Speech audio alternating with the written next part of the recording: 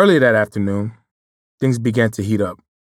First, all our units got a dispatch over the radios that we had an active 10100 at the Republican National Committee nearby. A 10100 is police code for a suspicious package, such as a potential bomb. The package did turn out to be a pipe bomb that was later safely detonated. That dispatch got my attention, and I started to get more concerned, especially because the crowds on the east front of the Capitol were continuing to grow. Around the same time, I started receiving reports on the radio about large crowd movements around the Capitol coming from the direction of the ellipse to both the west and east fronts of the Capitol. By then, Trump had finished his speech and had riled up his followers and sent them towards us. He filled them with some more lies about how Vice President Mike Pence had the ability to overturn the election.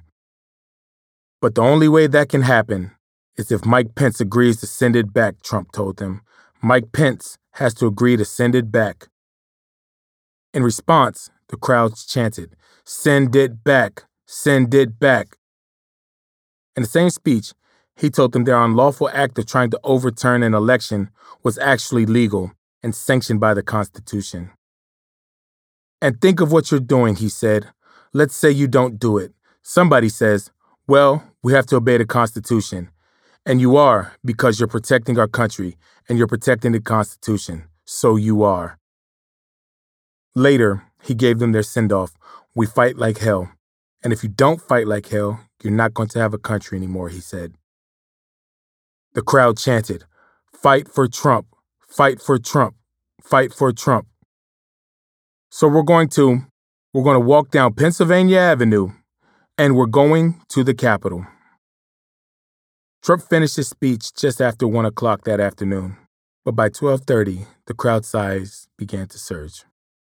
Then, I heard urgent radio calls for additional officers to respond to the west side of the Capitol. You could hear the desperation in the voice on our police radio. "Demonstrators have breached the fence," the voice said. Now, it was obvious that there was an active threat to the Capitol. I strapped on a steel chest plate for protection and grabbed my M4 to answer the request for help on the west side of the Capitol. I scrambled down the long flight of marble steps that led to my post. I grabbed 2 cases of water from a nearby post.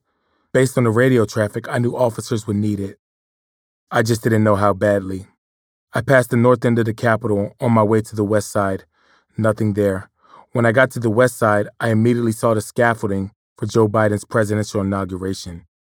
It had already been set up for the ceremony, which was scheduled to be in that space exactly 2 weeks from that day. I looked down below, to my right, and I was stunned. What I saw was like a scene from a gladiator movie in what seemed like a sea of people. Capitol police officers and Metropolitan D.C. Police MPD officers were fighting desperately, hand to hand with rioters across the West Lawn. Until then, I had never seen anyone physically assault a Capitol police officer or an MPD officer, let alone witness mass assaults against law enforcement officers. I could see rioters hitting officers with flagpoles, sticks, and metal bike racks they had torn apart. They were throwing batteries, canned food, anything they could to hurt officers. You could hear the screaming and hollering as the battle raged on. Blood was streaming down officers' faces.